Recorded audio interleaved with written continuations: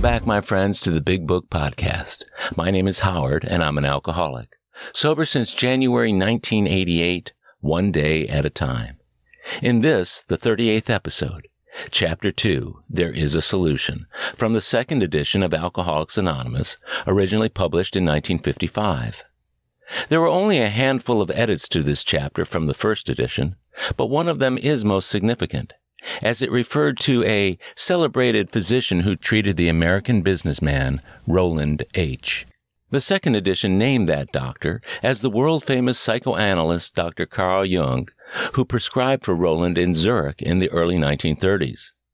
As recounted on page 26 of the second edition, Dr. Jung told Roland H. that his alcoholism was incurable by psychoanalysis and that the only thing that might help was a spiritual experience. That suggestion, along with membership in the Oxford group, lifted Roland's compulsion to drink and later helped him bring Ebby T. to sobriety. Ebby, in turn, helped sober up Bill Wilson, co-founder of AA. In a 1961 letter of gratitude to Dr. Jung, Bill acknowledged that Roland's conversation with Dr. Jung was the first link in the chain of events that led to the founding of Alcoholics Anonymous. And now, from the second edition of the Big Book, Chapter 2, There is a Solution. We of Alcoholics Anonymous know thousands of men and women who were once just as hopeless as Bill. Nearly all have recovered. They have solved the drink problem. We are average Americans. All sections of this country and many of its occupations are represented, as well as many political, economic, social, and religious backgrounds. We are people who normally would not mix, but there exists among us a fellowship, a friendliness, and an understanding which is indescribably wonderful. We are like the passengers of a great liner the moment after rescue from shipwreck, when camaraderie, joyousness, and democracy pervade the vessel from steerage to captain's table. Unlike the feelings of the ship's passengers, however, our joy in escape from disaster does not subside as we go our individual ways. The feeling of having shared in a common peril is one element in the powerful cement which binds us. But that in itself would never have held us together as we are now joined. The tremendous fact for every one of us is that we have discovered a common solution. We have a way out on which we can absolutely agree, and upon which we can join in brotherly and harmonious action. This is the great news this book carries to those who suffer alcoholism. An illness of this sort, and we have come to believe it an illness, involves those about us in a way no other human sickness can. If a person has cancer, all are sorry for him, and no one is angry or hurt.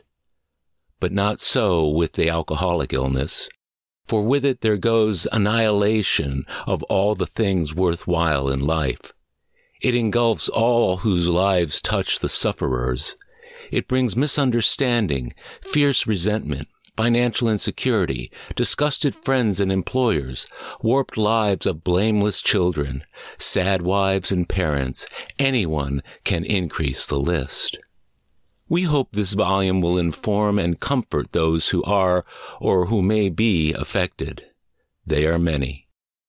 Highly competent psychiatrists who have dealt with us found it sometimes impossible to persuade an alcoholic to discuss his situation without reserve. Strangely enough, wives, parents, and intimate friends usually find us even more unapproachable than do the psychiatrist and the doctor. But the ex-problem drinker who has found the solution, who is properly armed with facts about himself, can generally win the entire confidence of another alcoholic in a few hours. Until such an understanding is reached, little or nothing can be accomplished. Until such an understanding is reached, little or nothing can be accomplished. That the man who is making the approach has had the same difficulty, that he obviously knows what he is talking about, that his whole deportment shouts at the new prospect that he is a man with a real answer, that he has no attitude of holier than thou, nothing whatever except the sincere desire to be helpful, that there are no fees to pay, no axes to grind, no people to please, no lectures to be endured. These are the conditions we found most effective. After such an approach, many take up their beds and walk again.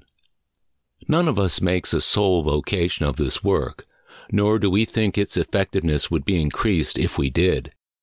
We feel that elimination of our drinking is but a beginning. A much more important demonstration of our principles lies before us in our respective homes, occupations, and affairs. All of us spend much of our spare time in the sort of effort which we are going to describe.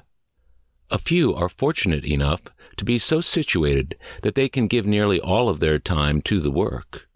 If we keep on the way we are going, there is little doubt that much good will result, but the surface of the problem would hardly be scratched. Those of us who live in large cities are overcome by the reflection that close by hundreds are dropping into oblivion every day. Many could recover if they had the opportunity we have enjoyed. How then shall we present that which has been so freely given us? We have concluded to publish an anonymous volume setting forth the problem as we see it. We shall bring to the task our combined experience and knowledge. This should suggest a useful program for anyone concerned with a drinking problem. Of necessity, there will have to be discussion of matters medical, psychiatric, social, and religious. We are aware that these matters are, from their very nature, controversial. Nothing would please us so much as to write a book which would contain no basis for contention or argument. We shall do our utmost to achieve that ideal. Most of us sense that real tolerance of other people's shortcomings and viewpoints, and a respect for their opinions are attitudes which make us more useful to others. Our very lives as ex-problem drinkers depend upon our constant thought of others and how we may help meet their needs. You may already have asked yourself why it is that all of us became so very ill from drinking. Doubtless you are curious to discover how and why, in the face of expert opinion to the contrary, we have recovered from a hopeless condition of mind and body. If you are an alcoholic who wants to get over it, you may already be asking, what do I have to do? It is the purpose of this book to answer such questions specifically. We shall tell you what we have done. Before going into a detailed discussion, it may be well to summarize some points as we see them. How many times people have said to us, I can take it or leave it alone. Why can't he? Why don't you just drink like a gentleman or quit? That fellow can handle his liquor. Why don't you try beer and wine? Lay off the hard stuff. His willpower must be weak. He could stop if he wanted to. She's such a sweet girl. I should think he'd stop for her. The doctor told him that if he ever drank again, it would kill him. But there he is, all lit up again. Now these are commonplace observations on drinkers which we hear all the time. Back of them is a world of ignorance and misunderstanding. We see that these expressions refer to people whose reactions are very different from ours. Moderate drinkers have little trouble in giving up liquor entirely if they have a good reason for it. They can take it or leave it alone. Then we have a certain type of hard drinker. He may have the habit badly enough to gradually impair him physically and mentally. It may cause him to die a few years before his time. If a sufficiently strong reason, ill health, falling in love, change of environment, or the warning of a doctor becomes operative, this man can also stop or moderate, although he may find it difficult and troublesome and may even need medical attention. But what about the real alcoholic? He may start off as a moderate drinker. He may or may not become a continuous hard drinker. But at some stage of his drinking career, he begins to lose all control of his liquor consumption once he starts to drink. Here is the fellow who has been puzzling you, especially in his lack of control. He does absurd, incredible, tragic things while drinking. He is a real Dr. Jekyll and Mr. Hyde. He is seldom mildly intoxicated. He is always more or less insanely drunk. His disposition while drinking resembles his normal nature but little. He may be one of the finest fellows in the world, yet let him drink for a day, and he frequently becomes disgustingly, even dangerously antisocial. He has a positive genius for getting tight at exactly the wrong moment, particularly when some important decision must be made or engagement kept. He is often perfectly sensible and well-balanced concerning everything except liquor, but in that respect is incredibly dishonest and selfish. He often possesses special abilities, skills, and aptitudes, and has a promising career ahead of him. He uses his gifts to build up a bright outlook for his family and himself, then pulls the structure down on his head by a senseless series of sprees. He is the fellow who goes to bed so intoxicated he ought to sleep the clock around. Yet early next morning he searches madly for the bottle he misplaced the night before. If he can afford it, he may have liquor concealed all over his house to be certain no one gets his entire supply away from him to throw down the waste pipe. As matters grow worse, he begins to use a combination of high-powered sedative and liquor to quiet his nerves so he can go to work. Then comes the day when he simply cannot make it and gets drunk all over again. Perhaps he goes to a doctor who gives him morphine or some sedative with which to taper off. Then he begins to appear at hospitals and sanitariums. This is by no means a comprehensive picture of the true alcoholic, as our behavior patterns vary, but this description should identify him roughly. Why does he behave like this? If hundreds of experiences have shown him that one drink means another debacle with all its attendant suffering and humiliation, why is it he takes that one drink? Why can't he stay on the water wagon? What has become of the common sense and willpower that he still sometimes displays with respect to other matters? Perhaps there never will be a full answer to these questions. Opinions vary considerably as to why the alcoholic reacts differently from normal people. We are not sure why, once a certain point is reached, little can be done for him. We cannot answer the riddle. We know that while the alcoholic keeps away from drink as he may do for months or years, he reacts much like other men.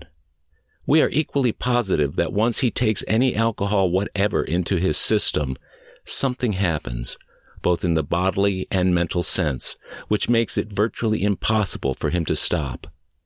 The experience of any alcoholic will abundantly confirm that.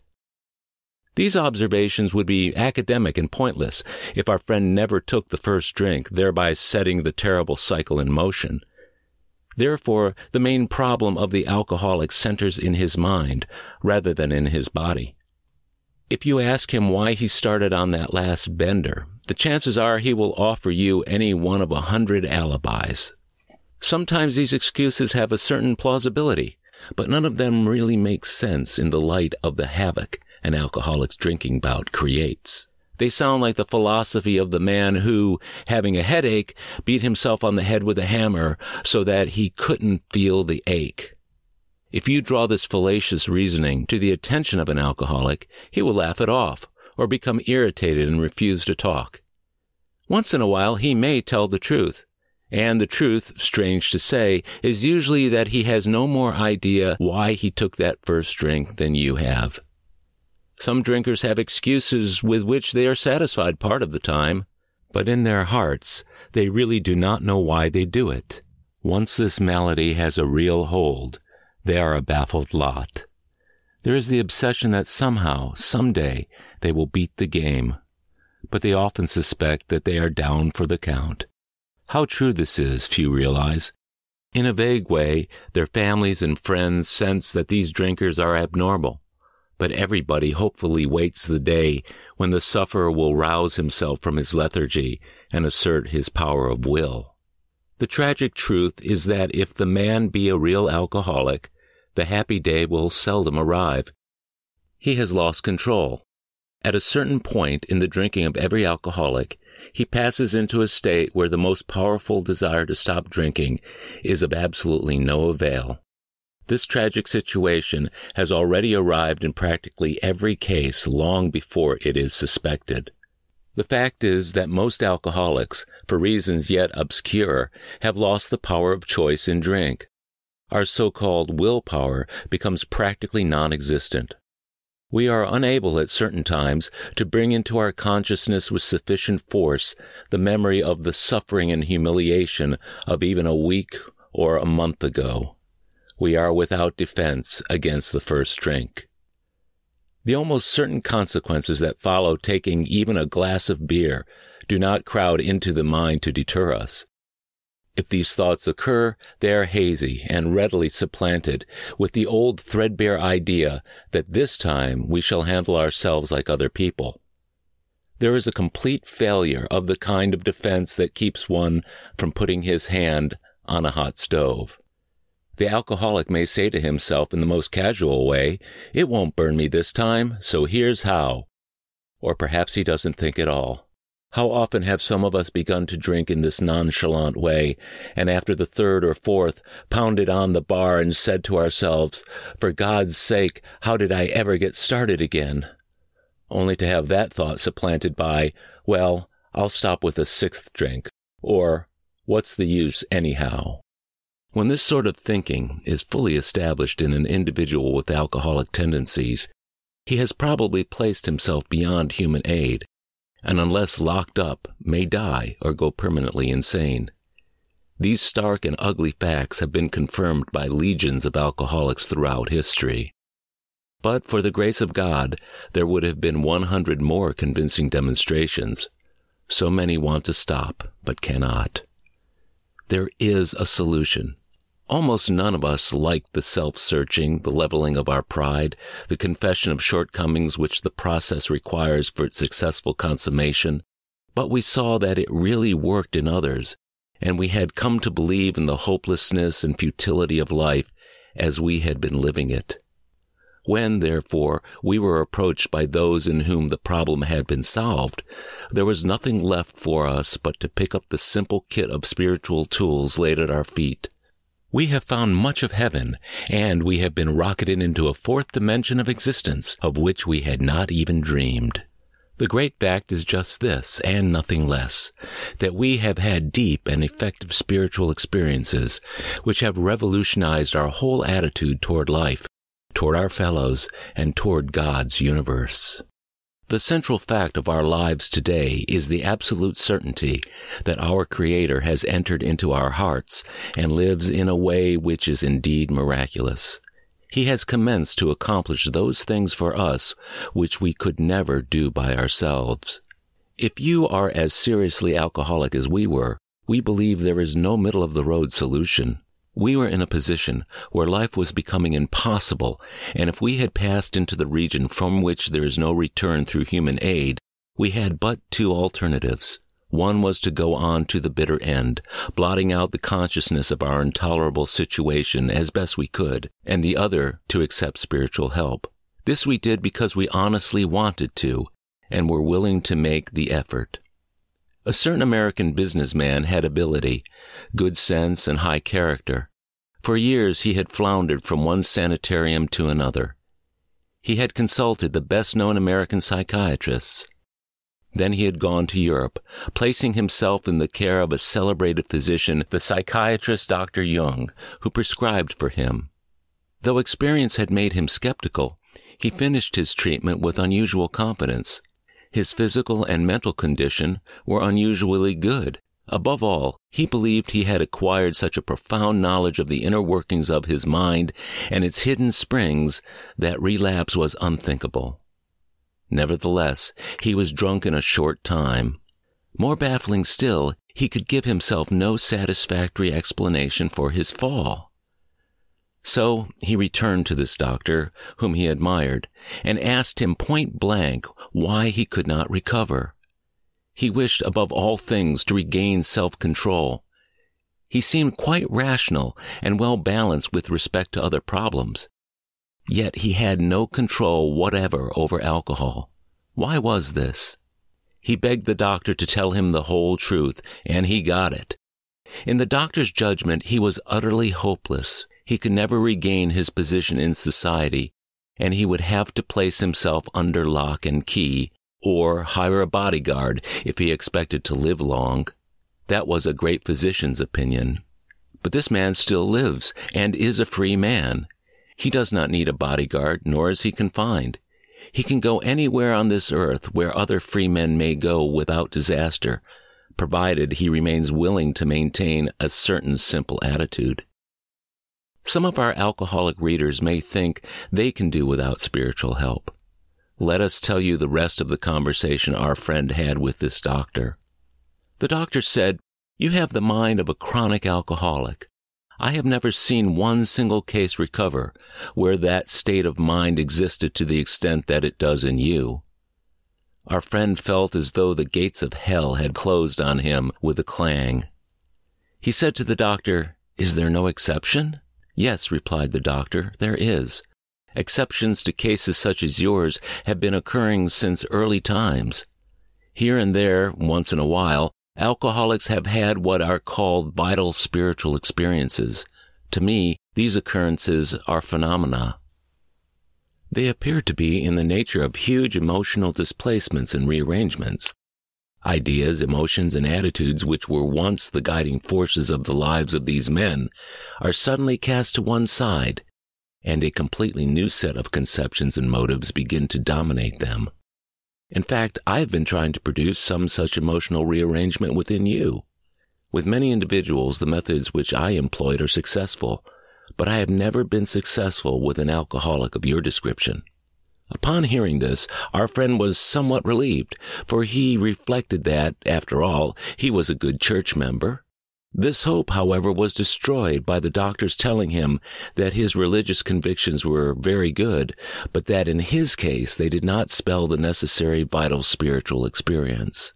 Here was the terrible dilemma in which our friend found himself when he had the extraordinary experience, which, as we have already told you, made him a free man. We, in our turn, sought the same escape with all the desperation of drowning men. What seemed at first a flimsy reed has proved to be the loving and powerful hand of God. A new life has been given us, or, if you prefer, a design for living that really works. The distinguished American psychologist William James, in his book Varieties of Religious Experience, indicates a multitude of ways in which men have discovered God. We have no desire to convince anyone that there is only one way by which faith can be acquired. If what we have learned and felt and seen means anything at all, it means that all of us, whatever our race, creed, or color, are the children of a living Creator with whom we may form a relationship upon simple and understandable terms as soon as we are willing and honest enough to try. Those having religious affiliations will find here nothing disturbing to their beliefs or ceremonies. There is no friction among us over such matters. We think it no concern of ours what religious bodies our members identify themselves with as individuals. This should be an entirely personal affair which each one decides for himself in the light of past associations or his present choice. Not all of us have joined religious bodies, but most of us favor such memberships. In the following chapter, there appears an explanation of alcoholism as we understand it, then a chapter addressed to the agnostic. Many who once were in this class are now among our members. Surprisingly enough, we find such convictions no great obstacle to a spiritual experience. Further on, clear-cut directions are given showing how we recovered. These are followed by 43 personal experiences. Each individual, in the personal stories, describes in his own language and from his own point of view the way he established his relationship with God. These give a fair cross-section of our membership and a clear-cut idea of what has actually happened in their lives. We hope no one will consider these self-revealing accounts in bad taste. Our hope is that many alcoholic men and women desperately in need will see these pages, and we believe that it is only by fully disclosing ourselves and our problems that they will be persuaded to say, "Yes, I am one of them too. I must have this thing." This concludes the reading of Chapter 2, There is a Solution, published in the second edition of Alcoholics Anonymous. I'm grateful you listened. Stay tuned for Episode 39, featuring Chapter 3, More About Alcoholism. Download and subscribe for free to the Big Book Podcast on Apple Podcasts, Pandora, CastBox, iHeartRadio, or wherever you get your podcasts. Or listen at our website, bigbookpodcast.com, where you will also hear transcriptions of chapters in the main section of the first edition of the Big Book. Also, join our Facebook group, Big Book Podcast Listeners, where you can share with fellow listeners. If you enjoyed listening, I'd be super grateful if you can leave a rating and review on Apple Podcasts. It'll help others find us. And please share this podcast with your friends and anyone you know who has a desire to stop drinking. It may be the only version of the Big Book they ever hear.